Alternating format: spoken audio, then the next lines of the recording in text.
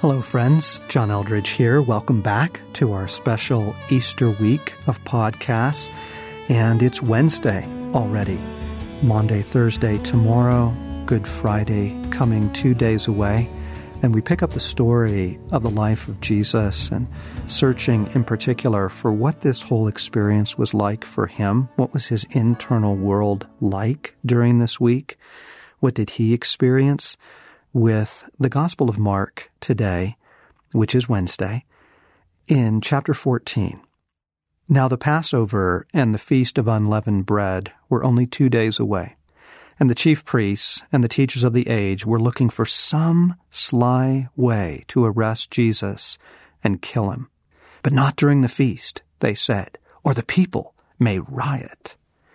While he was in Bethany, reclining at the table in the home of a man known as Simon the leper, a woman came in with an alabaster jar of very expensive perfume made of pure nard. She broke the jar and poured the perfume on his head.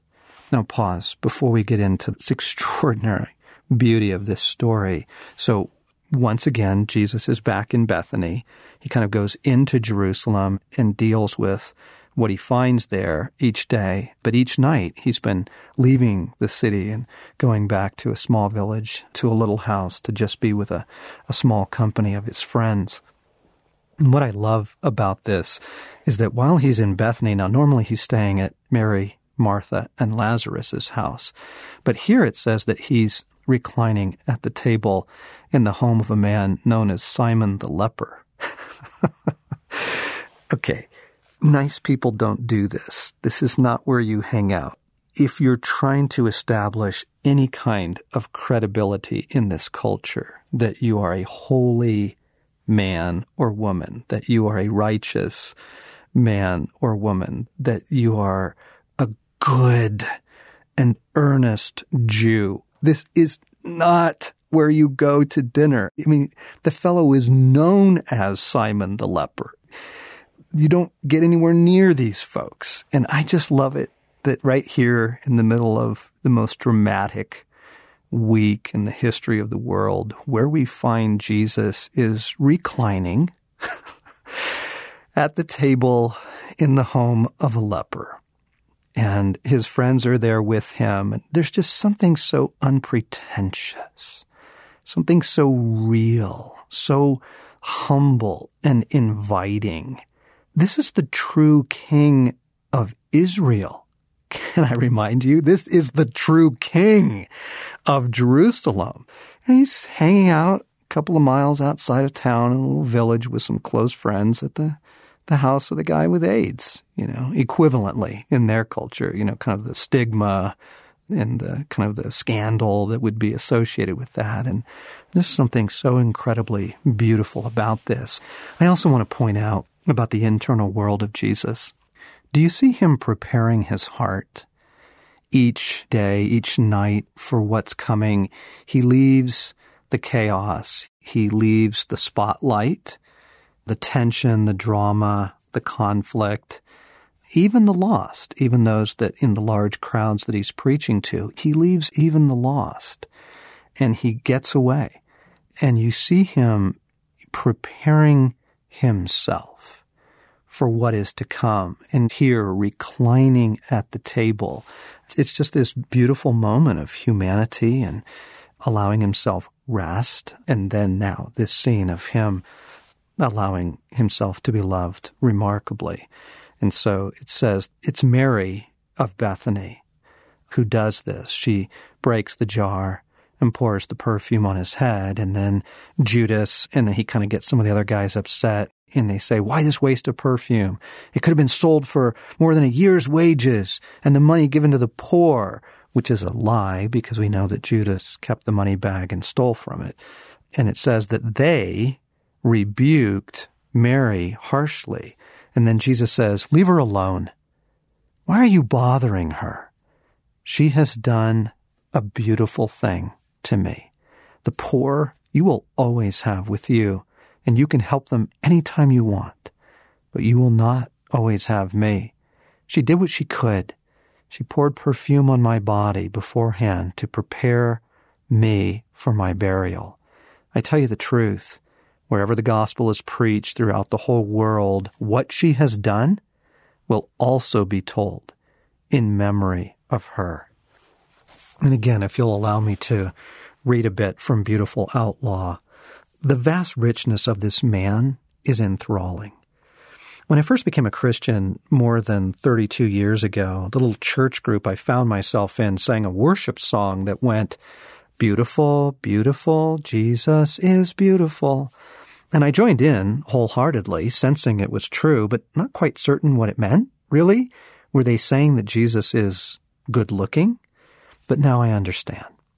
To say that Jesus is perfect, as the defenders of his glory do, isn't the right choice of words. A stainless steel ball is perfect. Cinderella's glass slipper was perfect. A haiku is perfect. Perfect makes me think of Barbie, a Grecian urn, a math equation. Words are important. Words shape our perceptions. When they define, they actually can also distort. There's a far better way to describe this man whose face is the most human face of all. Jesus is beautiful. His ability to live with all these qualities we've seen in such a way that no one quality dominates, as is so often the case in our personalities, eclipsing the richness of the others, to live in such a way that there's always something of an element of surprise, and yet, however he acts, it turns out to be exactly what was needed in the moment. Oh yes, his brilliance shines through, but never blinding, never overbearing. He's not glistening white marble. He is the playfulness of creation, scandal and utter goodness, the generosity of the ocean and the ferocity of a thunderstorm. He is cunning as a snake and gentle as a whisper, the gladness of sunshine and the humility of a 30-mile walk by foot on a dirt road, reclining at a meal, laughing with friends, and then going to the cross. This is what we mean when we say that Jesus is beautiful. But most of all, it's in the way he loves. In all these stories, every encounter, we have watched love in action. Love as strong as death, a blood, sweat, and tears love, not a get-well card. You learn a great deal about the true nature of a person. You learn a great deal about the internal world of Jesus by both why they love and how they love, but also in what they love. And so here you have this story of while Jesus is in Bethany at the home of a man known as Simon the leper, Mary comes in with an alabaster jar of very expensive perfume. Literally, it's her savings. It's a year's worth of wages. It's her life savings. And she pours it on his head. And the disciples are upset. And Jesus says, "She has done a beautiful thing." She has done a beautiful thing indeed. But it takes a beautiful heart to recognize the beauty in a scandalous act and to love it as he does. And this is why we say that Jesus is beautiful. Jesus is in Bethany preparing his heart for what is to come. He's catching his breath. He's allowing himself rest and joy and laughter around the table. He's allowing himself friendship. And then this moment where Mary ministers to his heart. And you can see that he deeply appreciates it. Isn't that beautiful? Isn't that just stunning about Jesus? It's not just some super spiritual act of worship. It's not just some super prophetic thing. Don't let the religious creep in there and make it weird. You know, this is an incredibly loving thing that she does, and it ministers deeply to him. And you can see he is touched by it deeply. Like it really, really helps him. It gives him a kind of love and grace and strength. And he loves it so much that he says, wherever the gospel is told, I want this story told. In some regards, reminding us what he's after. He's after our love. He's after our hearts.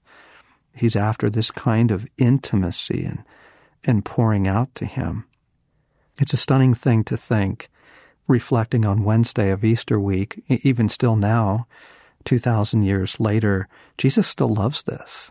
He still loves the little acts of love and friendship and outpouring, and yes, of course, worship that we do.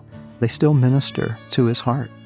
He's still the same man with longings and a love for friendship and connection. And so here you have, on Wednesday, Mary preparing Jesus, yes, by all means, for his upcoming burial, but also simply preparing his heart for everything he's about to endure.